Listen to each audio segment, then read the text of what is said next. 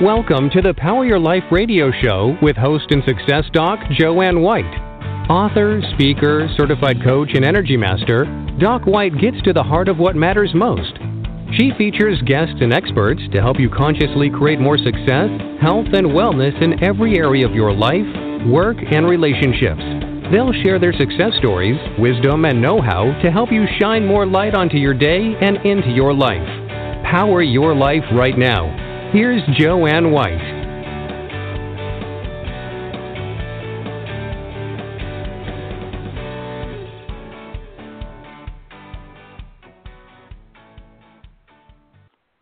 Hello, everyone, and I'm Joanne White. Thanks for tuning in to Power Your Life. And speaking about powering your life and powering you up, what better way to talk about that than to really look at what's going on in our brains? What do you need to do to have more creativity and to create peak performances and times for yourself where your imagination is soaring? And I have just the incredible guest for this. A true Renaissance man, James Mapes is considered the world's foremost authority on applied imagination, having studied human behavior for 30-plus years.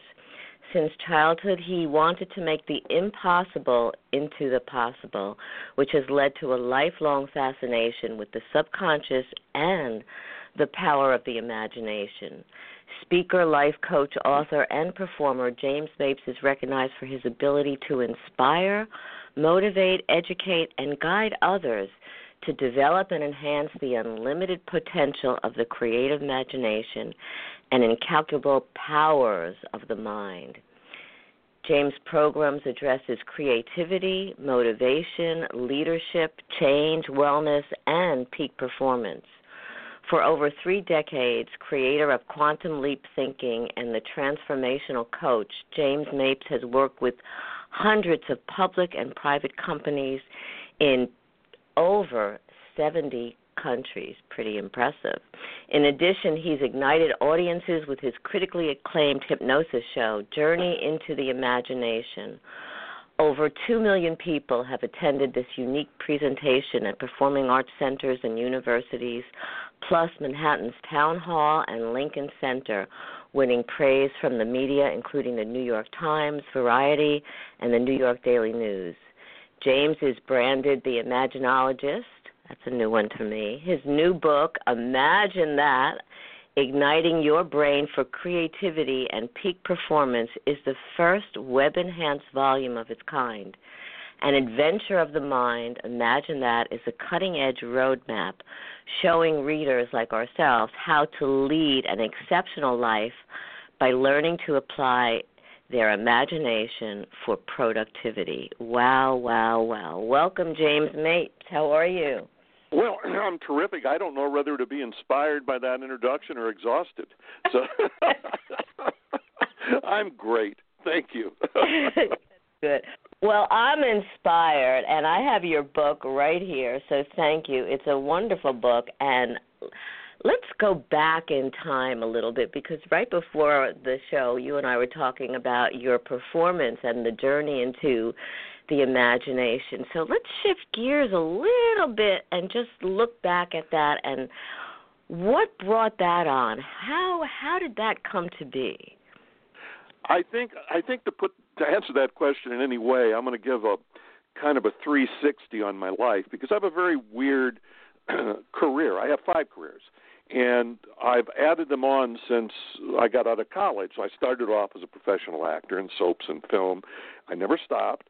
I added on being a clinical hypnotist, having a center in New York for 12 years. I still do private, but not in New York. And then out of that, I got interested in stage hypnosis, and there were only 3 or 4 people doing it at that time. And I wanted to create something that was a theatrical event that was a script that a 10-year-old child could come to, or college students, or anyone, and not only be inspired and amused, but learn something. So I've done, there's some cutting edge things that I do in the show, like age regression by regressing people by their signature, and And it's pretty wild. So out of that, in the 70s, late 70s, came a request to do seminars. So I created 2 seminars, Positive Self-Image Training and Choices. And then in 82, in addition to all that, my manager got me in the corporate field, and I wasn't known as a hypnotist. I did a book. My first book was called Quantum Leap Thinking, an Owner's Guide to the Mind. So I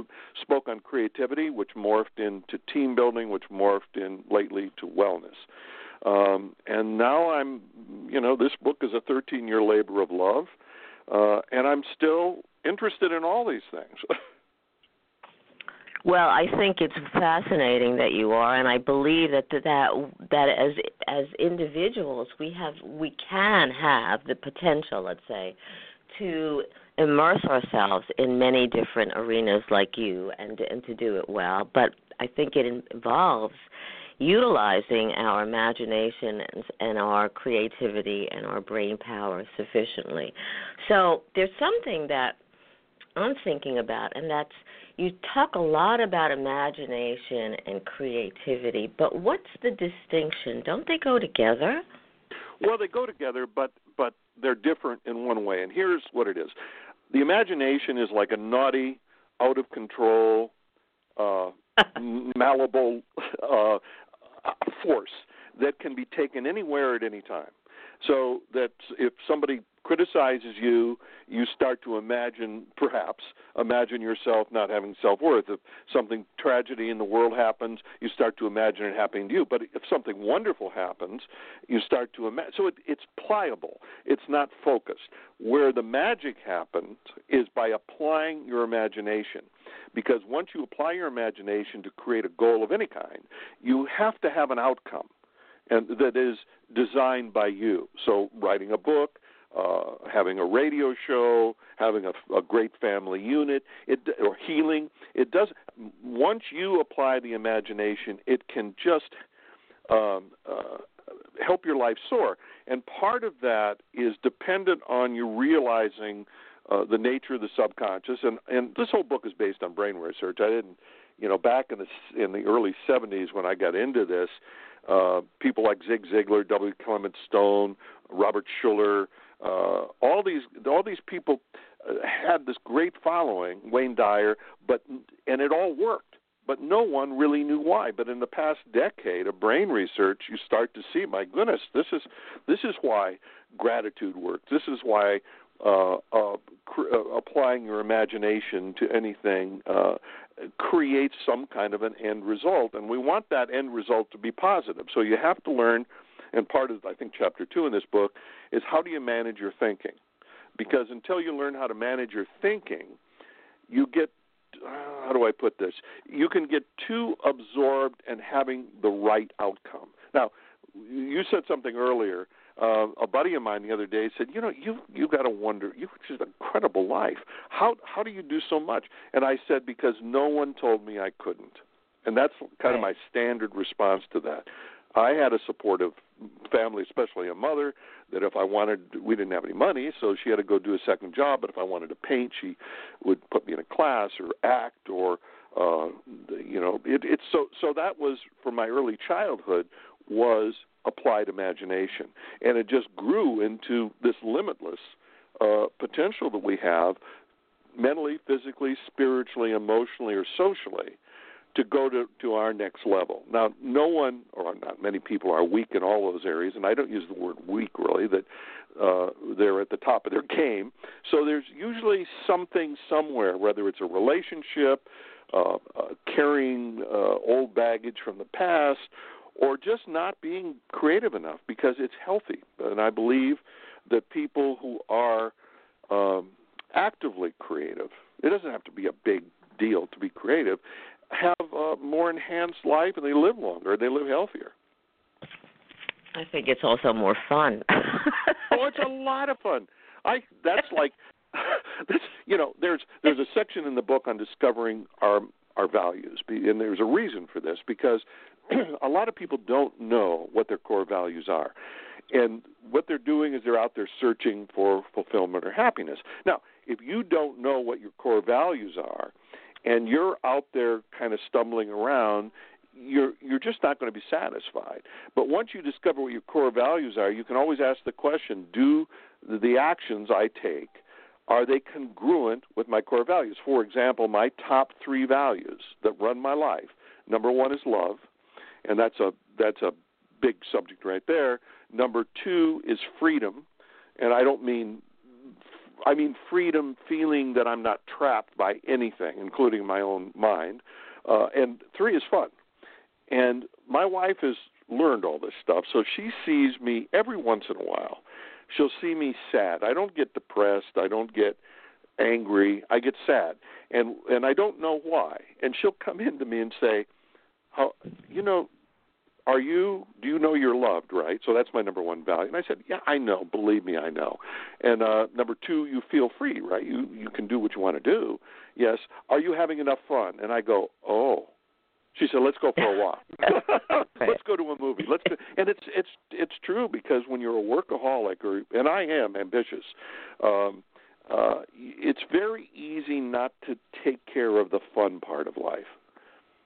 Although I believe that within the creative process, when and using your imagination, there is the fun of creating and just allowing those juices to flow, and sometimes being surprised. I mean, you and I write, and being surprised by what is coming out or through you, or even if it's research oriented.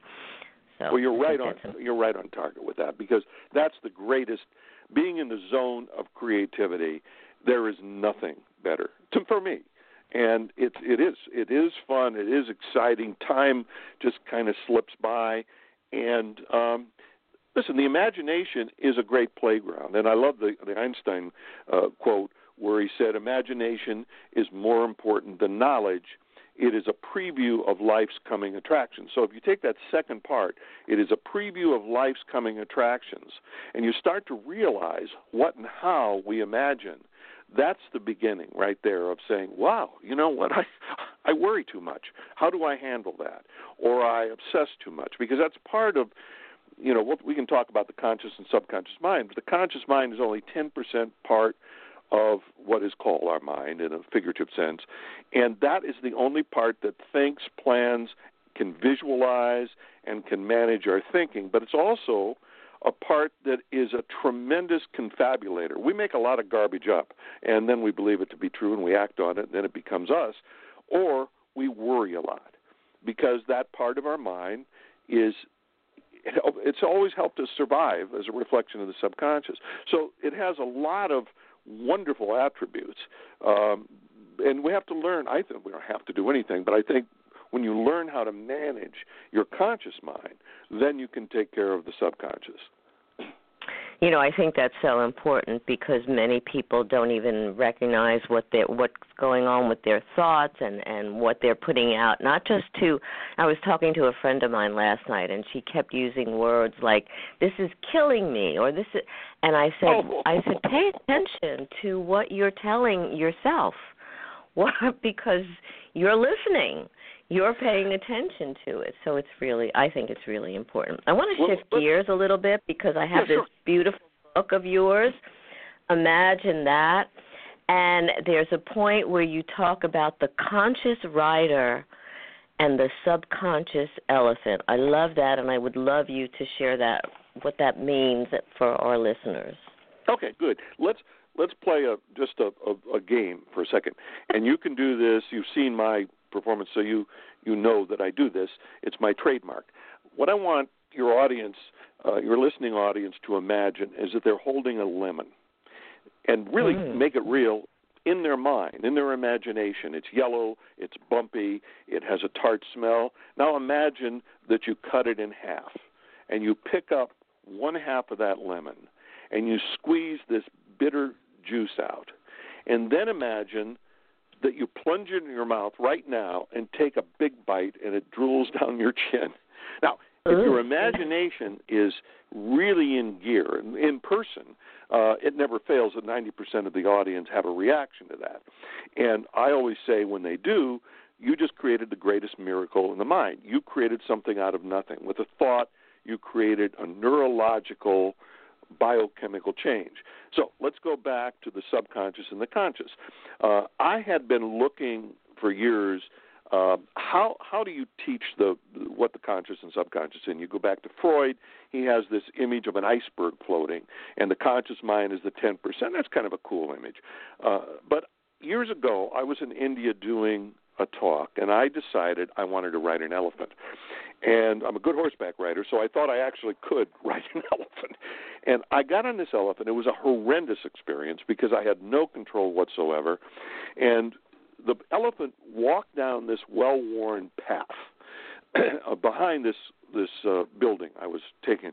And it was frightening. So as I was working on this book, I thought, well, this is the perfect metaphor. The conscious mind is the rider, R-I-D-E-R, like a little rider on top of a 6,000-pound elephant. And there are certain attributes that both have.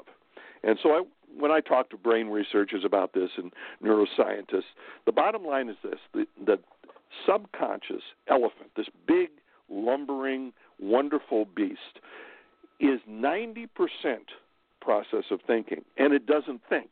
By the way, there is no thought process in that 90%. It is programmed genetically to move towards things that make us feel good and that we love, and away from things that create fear, even if what makes us feel loved is self-destructive, and even if what makes us feel fear is good for us. So that's that's what it's designed to do. It's also, if you had a reaction to that lemon, it cannot tell a difference between a real or an imagined experience, period.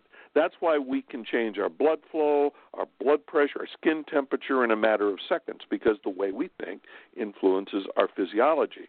And the other thing, that 90%, it cannot hear a negative suggestion. So once you understand this, people's communication change, because if I love someone and I say to that person, now don't get hit by a car, or don't fail, or don't be a jerk, because the subconscious cannot hear a negative suggestion, what it hears is be a jerk, fail. So it's a tool. And once you learn how the conscious and the subconscious work, you can create a different kind of self-talk so that every suggestion you give to other people and every suggestion you give to yourself, because we are like our own hypnotist in a way, is not just positive, but it's healthy. So the conscious mind is the one that manages our thinking, that can imagine. The subconscious is what takes what we imagine, and starts to move it into reality. And if we want to change the course of that elephant, which doesn't want to be changed, bad habits, negative habits, self-limiting beliefs, we have to learn some tools to be able to control, or not in control, to influence the elephant. So I love the way that you presented it. So how do we manage our mind, and how do we manage what comes out of our mouth, which is connected to our mind, so that we are really taking care with what we're saying and really being conscious of it and what we're doing? The first thing, and you'll understand this, and this is an overused word, which is mindfulness. And I've been meditating since 1972, but I have my own kind of system now. I started off with TM. And being mindful means that you hit the pause button. You learn how to hit the pause button. I learned this in martial arts. I learned that so that you develop a different kind of muscle memory. So being mindful about what's going on. But let me give you another example. There's a little trick that I teach people about their self-talk. Now, we can become aware of our self-talk. And if someone listening doesn't understand what our self-talk is, and they're saying, well, what's that guy talking about? What is that self-talk? Well, that question is your self-talk. It is what you say to yourself, what your mind does. Some people don't even realize that they don't think about their thinking. So if you realize that there is something that you're obsessing on that's negative, you can do what's called reframing. But let me give a little trick for thinking for a second. One of the tools that I teach people to do is to be aware of their self-talk and reframe it immediately. And I'll give you an example I give in the book. Years ago, I was hired to work with a golfer. I had worked with him previously, and he wanted to fly me out to Palm Springs and go around 9 holes with him and have me help him up his game to another level than I had before. So I had an idea, and I went to Radio Shack, and I bought a digital recorder and a microphone. And before we flew out, I said to him, listen, here's your job, and it's very simple.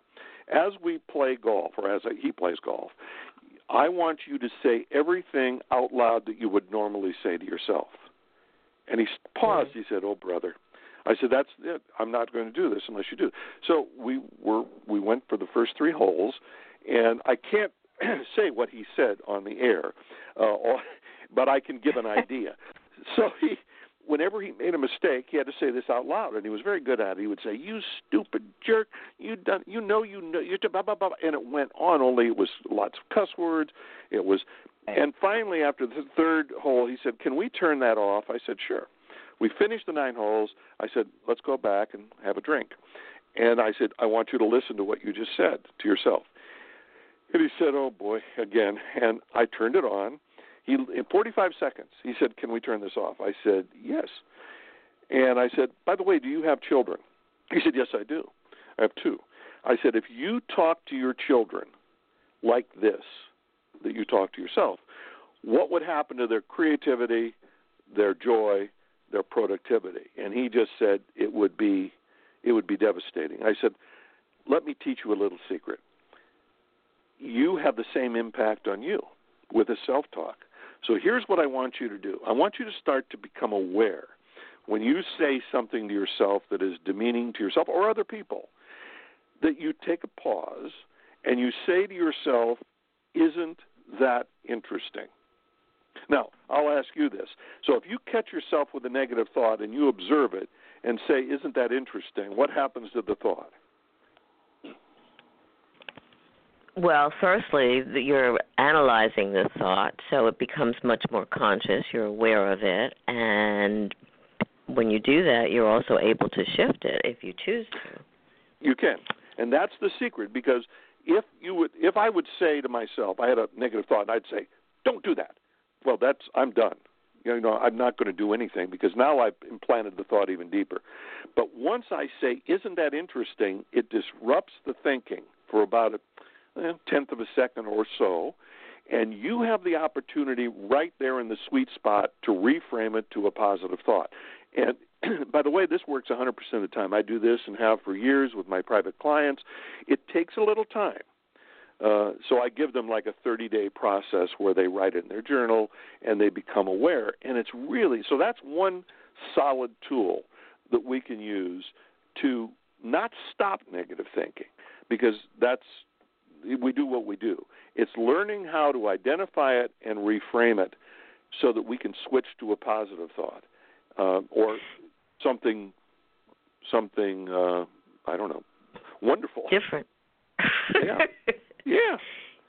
So that's one. And you know, I've used it myself and over the years, and I find too that as you do, it happens. You know, as you're aware so quickly that what's happening to your thinking and what you just said to your inner mind out loud, and the shifting, the changing it to something more positive or more kind or less self-demeaning, whatever it is, really, really can come at great speed. It's like that becomes automatic, almost automatic. Well, it becomes, I call it Aikido of the mind.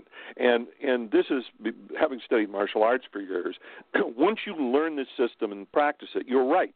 You can learn to shift a thought in under 10 seconds.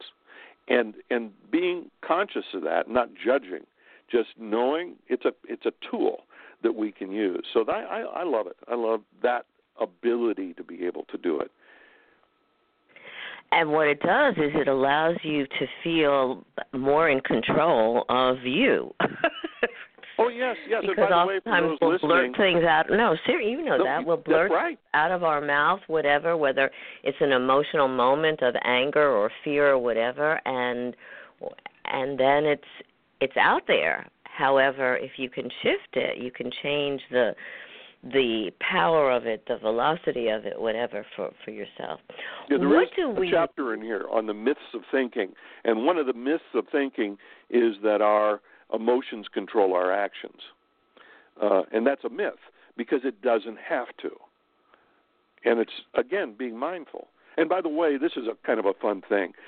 The subconscious, that elephant, 90% of our mind never, ever stops listening, even if we're drugged, even if we're under anesthesia. And that is why you never want to hear a surgeon say, oops.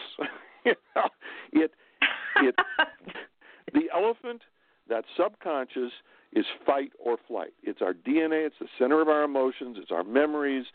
And once you start to understand the purity of how it reacts, you'll understand why you want to learn every tool you can to use your imagination to put positive input or for positive outcomes, or what I call ideal end outcomes. So what are some of the ways that we can actually work with our brains to do just that, to allow for more positive outcomes, to be able to increase creativity and peak performance? I mean, your whole let me give you yeah. Go ahead. It's a simple tool. I'm going to throw a couple things out that I would do with my clients.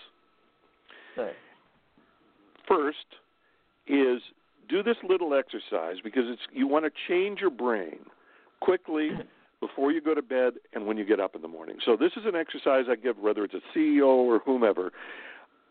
List 5 things for which you are grateful for before you go to bed. Just write down. They could be the same things every night.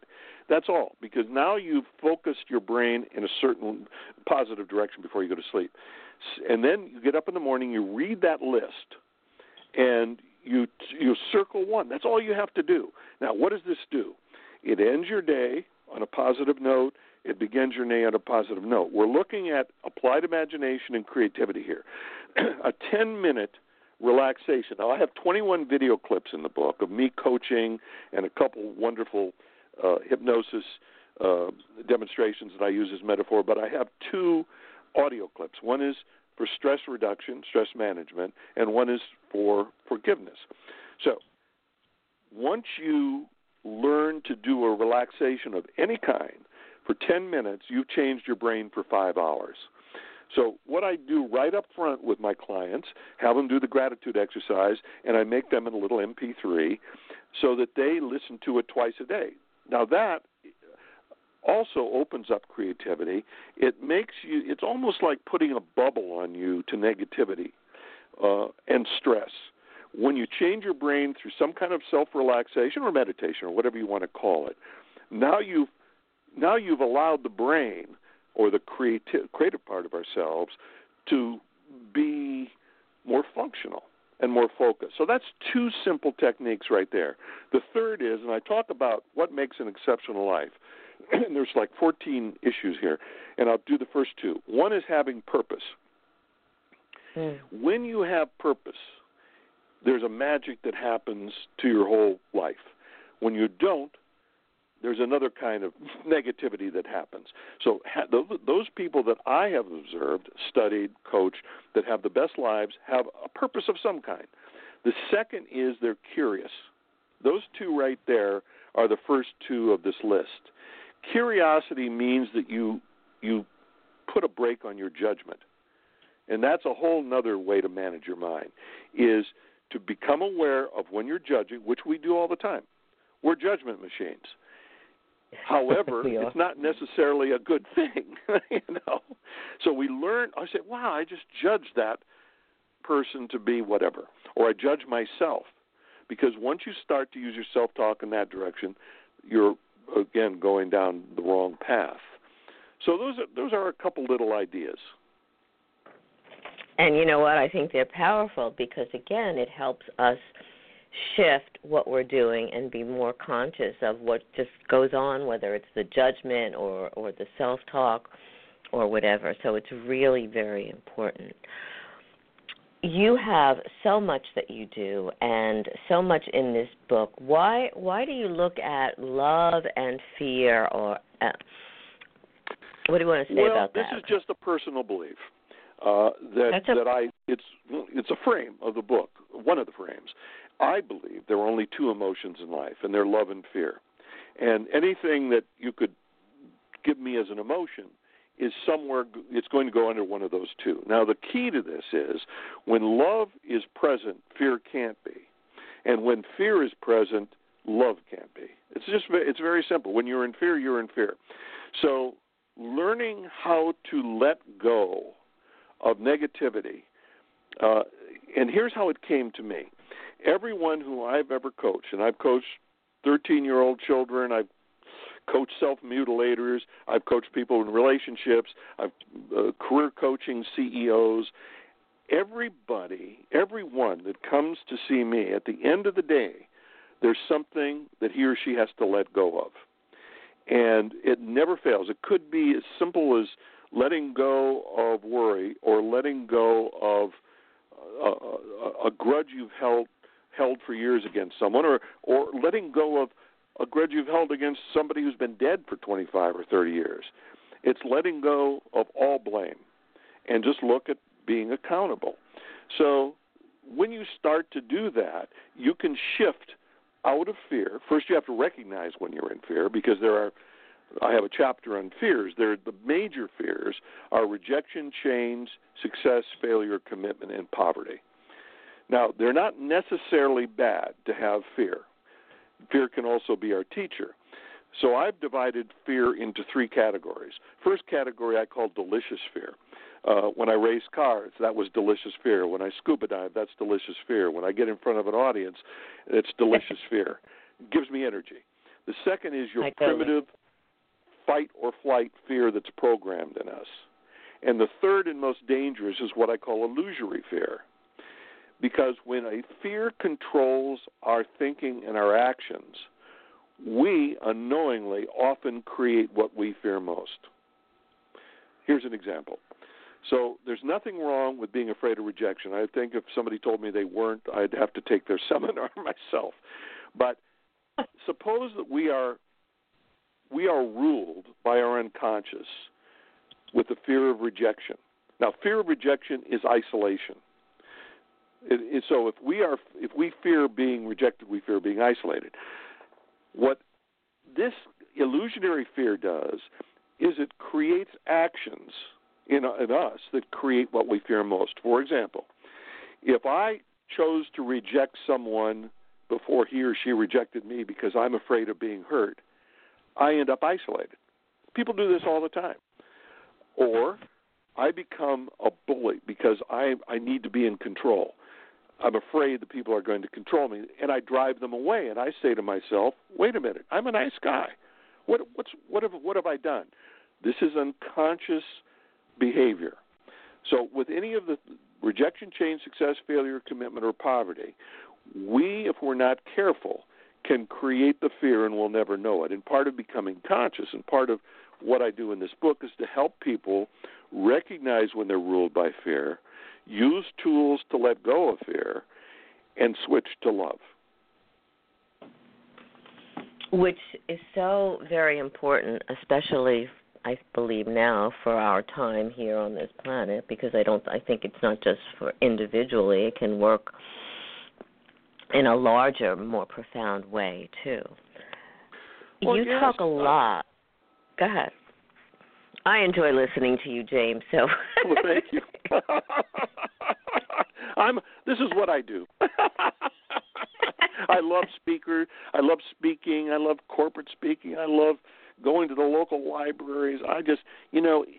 People are hungry for this. It happens to be, I'm very fortunate to have learned how to make very complex ideas very simple and not intimidating, because there's nothing intimidating about this. Some people are afraid to look inwards. It's a wonderful thing to look inwards. So it's all about, again, especially, you're right, especially in the world today, in the news today, is learning how we can surround ourselves with what feeds our spiritual self, but also feeds the subconscious. And one of the things my wife, Susan Granger, and I made a decision a little over 30 years ago. She pulled me in her office and she said, I want you to read this. And it said, I will not be around people that vex the spirit. So I am very, very careful who I surround myself with, as we are.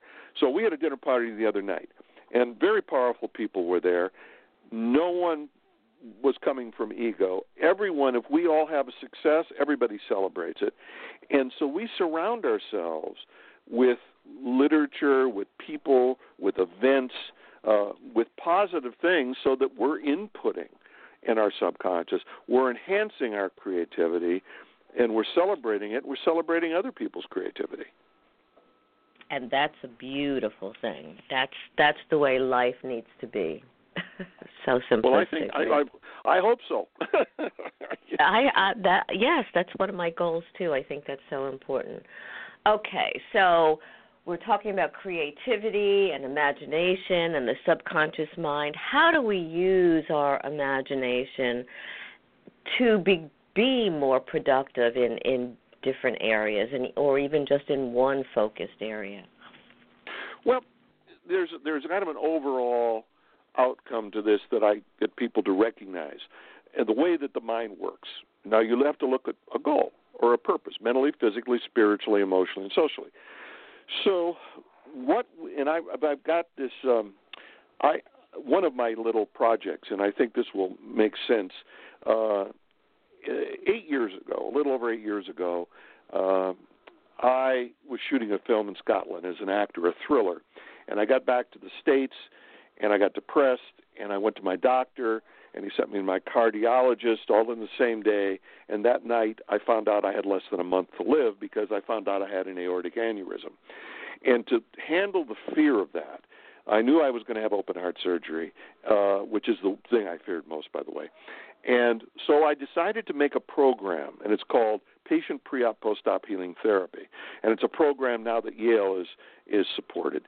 And it's how do you take someone pre-surgery, help them eliminate all fear, so adrenaline and cortisone doesn't shoot, in your surgery. How do you get them to heal faster? How do you get them off narcotics? Part of what this is envisioning or visualizing yourself in an ideal outcome.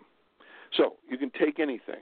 If you're going to lose weight, you want to see yourself in a 360-degree visualization, so to speak, stepping on the scale. How do you feel? You're in it. You're living the ideal end outcome. And surgery, before you go into surgery, you train yourself for a week to see yourself going in totally calm, totally relaxed, which everybody reports they do, coming out of surgery already on the way to healing. So you have to envision that in your mind, visualize it. That's very much what the book is about. And you project in the future and see, but not only see, it's being in the moment of seeing yourself or living, doing something you love to do that you could no longer do because of your surgery. So for me, it was being back in the gym lifting weights. I mean, everybody said to me, you're not going to be back in the gym lifting weights after an open heart surgery. Well, I do. I lift 4 days a week. But I envisioned that happening before I went into surgery. So you can give me any goal in the world that you want.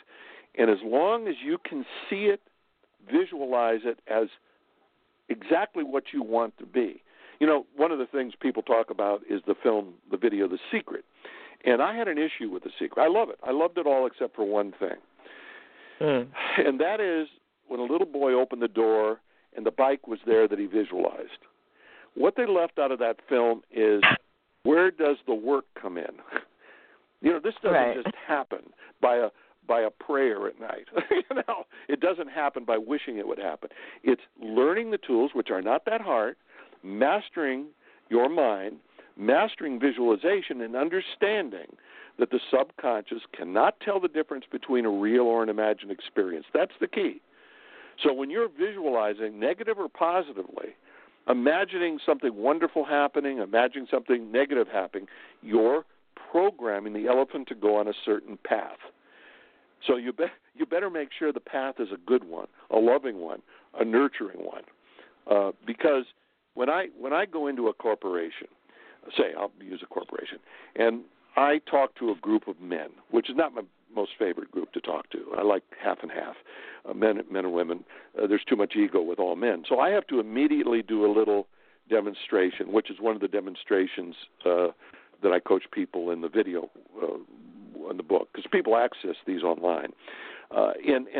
After they're over, everyone sees in the room that their thoughts make a difference. And I look at this group and I say, I'm going to tell you something that's going to scare you to death, and if you have control issues, you better leave. You don't have any control over your mind, but you have a lot of influence. And the influence is what I teach people, because you need to influence the elephant. The rider needs to learn the tools to influence the elephant, because if you can do that, you can move in any direction you want. You know, I think that's so important, and I use visualization with my own clients, and something that, like you said, is to visualize and imagine what you choose to see, that future, and also to put in as much positive, like how would you feel when you've arrived at that goal or that dream or whatever? Where's the excitement? Where's the power in that moment? That's so that, to me, that's really very important to be able to ignite it with feeling. Well, I want to reinforce that, because, and I'm glad you said that. It isn't just mental pictures and images. It's mental. If I put myself in my own mental movie, I want a powerful emotion, because you have to go back to the elephant again. The elephant, the little 10%, which is our forebrain of our conscious mind, it has nothing to do with emotions. It has to do with thinking. The elephant runs off emotions. And you have to remember, fight or flight. We move towards what's positive, away from what's negative. So when you visualize in the future, you're right, you plug in the most powerful emotion, and you feel it. Now, we can do this over the phone. If your listeners, imagine something that you fear right now, just anything that you fear. And just take a moment and be aware of what you fear, and turn your attention to your body and notice where you feel that fear. Can you do that with me? I'm doing it right now. Okay. So if you feel something that's fearful, where do you feel it in your body? I feel it in 3 areas: my heart, my solar plexus, and my stomach. Okay. Now, I call that your tool for truth, because you will always feel fear the same way. I feel it in my lower stomach only. Some people feel it in their upper back. Some people feel it in a different way. So when you start to understand what you fear and that you're in fear, your body will tell you the truth before your mind makes a reason. So once you start to become aware of your body, you're going to know you're in fear before your mind can make up a reason why. Now, once you do that, that's very powerful. The other way is, where do you feel love? Where do you feel excitement? The same way. So when you're doing your visualization, you go to your body and just recognize where you feel that positive emotion of love. Now, when I feel love, it's in my upper chest. If I feel emotional love, if I feel empathy watching heroics on the screen and I almost cry, it's in my upper chest. So if I want to recreate something that's powerful, I want to know where that is in my body, so that when I do my visualization, that's where I feel it. You know, it's interesting, because I feel it in my upper chest too, and I also feel it in my throat, this love, and I also feel it a little bit higher up, more like towards my third eye. Yeah, exactly. So it's a very powerful, again, that's called the tool for truth, and recognize where you feel positive and where you recognize where you feel love, where you feel fear. Because once you do that, you'll be sitting, you just, like I do this, I'll talk about myself for a second. I'll be sitting, I don't know, my mind wanders, and suddenly I'm aware of my stomach. And I go, wait a minute, I'm feeling fear, what am I afraid? And I realize now my thoughts have wandered towards something on the dark side. And so I just do my little thing, and I'm back in the moment, and I'm back creating or writing, and don't be afraid. And to me, by the way, guilt is one of the worst fears you can feel, because guilt is the most manipulative. And I'll give a couple other tools. In the book I talk about this. You cannot get rid of fear. but you can mute fear. So let me give you an example of how can we turn. It's like turning down the volume by asking a couple questions. When you know you feel fear and you know what you're afraid of, first question is, especially if it has to do with motivation, what's the worst that can happen, and am I willing to have it happen? Can I cope with it? If you answer that question, you'll start to understand that you, Joanne, and James Mapes, we've coped with everything thrown our way, and there's been, for me, I know, some pretty nasty things. So there's nothing I can't cope with. Once you understand that, that gives you a motivation when you're afraid to do something, right? So that pulls you in the future. The second thing is when you recognize fear, you ask yourself a couple questions. What is the payoff, my payoff, for having this fear? Who do I get to avoid speaking to? What actions do I get to avoid taking? That's very powerful, because when you start to go, oh my goodness, I'm not calling the person and telling them the truth because I'm afraid. That's my payoff. I get out of calling that person. Or I get to be what's my payoff? I get to be isolated. What's my payoff? So you want to look at what the payoff is mentally for rejection, change, success, failure, commitment, poverty. Now, there's real poverty in the world, but there's also self-created poverty. Does that make sense? It totally does, and again, it really points to a level of awareness about what we're thinking, what we're experiencing, what's holding us back, whether it's fear or judgment, and it's really powerful when we learn, because I think it's easy once we get it, I think, and learn how to apply it. I think it becomes very easy, and we can tune in to the messages in our body and what's going on in our thinking and be more conscious about it. So I think it's very powerful. James, we are running out of time, and I wish we had hours because I love what you do. I'm fascinated by you. I love your energy. And this well, book thank has... you. We're cohorts in that area. So, I'm looking at a chapter, Learn What Makes You Feel Loved. Can you just summarize that for a moment before we go and you tell everybody how to get a hold of it? Let me make this quick because it's a whole process, but it's something that can transform people's lives. I'll give you an example. I worked with a couple that were married 25 years, and I did this little exercise. The exercise is very simple. I want you to go back as early as you can in life, and I want you to discover or rediscover a time that you felt totally, absolutely loved. And once people do that, I say, let me ask you some questions. Is it something someone said? Is it a look someone gave you? Is it a touch, or was it a gift? Now, I go back to my childhood. My mother, must have been 5 years old. We were coming back on a train from Chicago. My mother was stroking my head. I had my head on her lap. Now I felt totally, absolutely loved. It's one of the reasons my wife stroked my head. I'm a physical guy. Now, When you work with a couple, we assume as human beings that what makes us feel loved makes other people feel loved, and that can be absolutely disastrous to a relationship. My ex-wife and I are still friends. I've been married with Susan now 31 years, but in my first marriage of 16 years, we're great friends, as I said. After we were divorced, I said, Catherine, do you know what makes you feel loved? And she said, now you ask? Because I'm a physical guy. Why wouldn't I think that everybody responds to hugs and physicality? I would, because it's all I know. The reality is what she needed, I didn't know. What she needed was my time, the gift of my time. I was so driven. I was out on the road 250 days a year. I was, she was an actress. She was always busy. I did not give her what she wanted.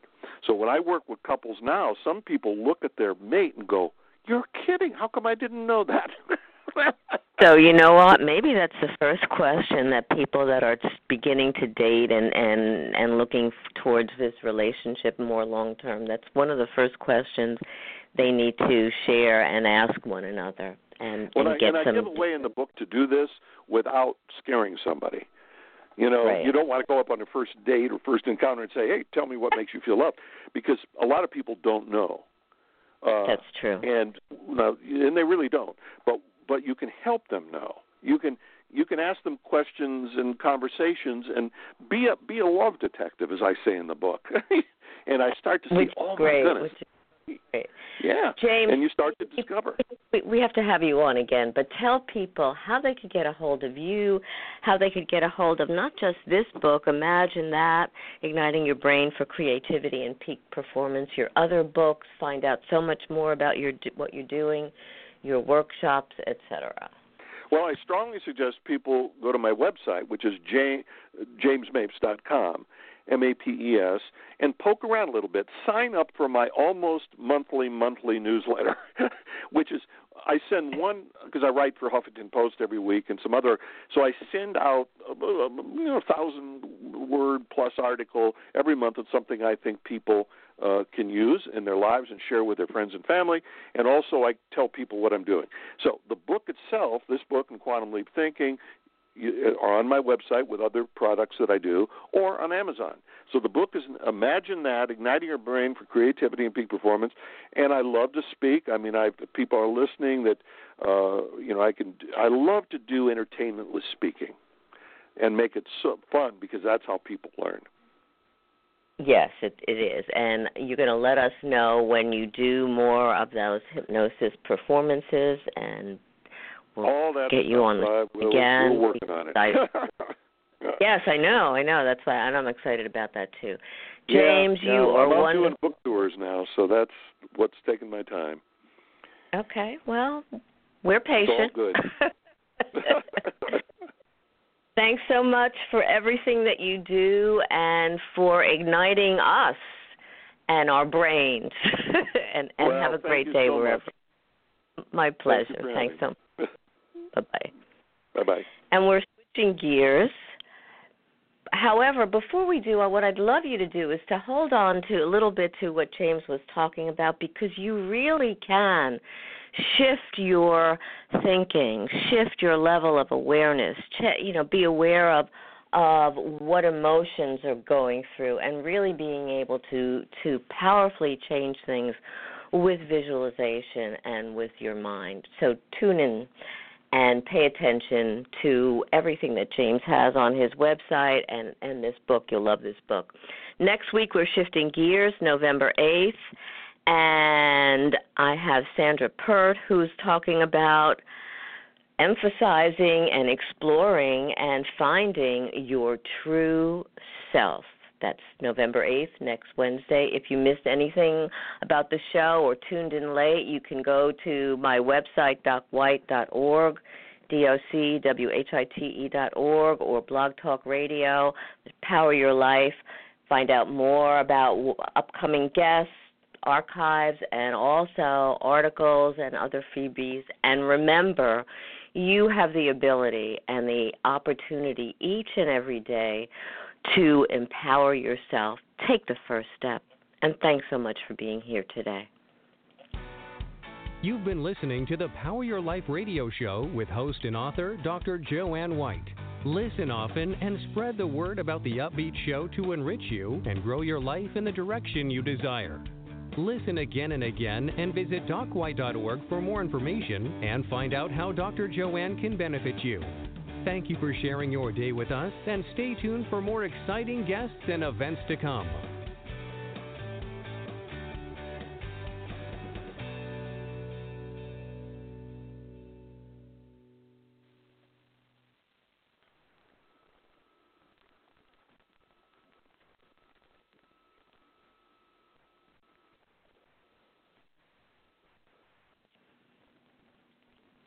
Lucky Land Casino, asking people, what's the weirdest place you've gotten lucky? Lucky? In line at the deli, I guess? Aha, in my dentist's office. More than once, actually. Do I have to say? Yes, you do. In the car before my kids' PTA meeting. Really? Yes. Excuse me, what's the weirdest place you've gotten lucky? I never win and tell. Well, there you have it. You can get lucky anywhere, playing at LuckyLandSlots.com. Play for free right now. Are you feeling lucky? No purchase necessary. Void where prohibited by law. 18+. Terms and conditions apply. See website for details.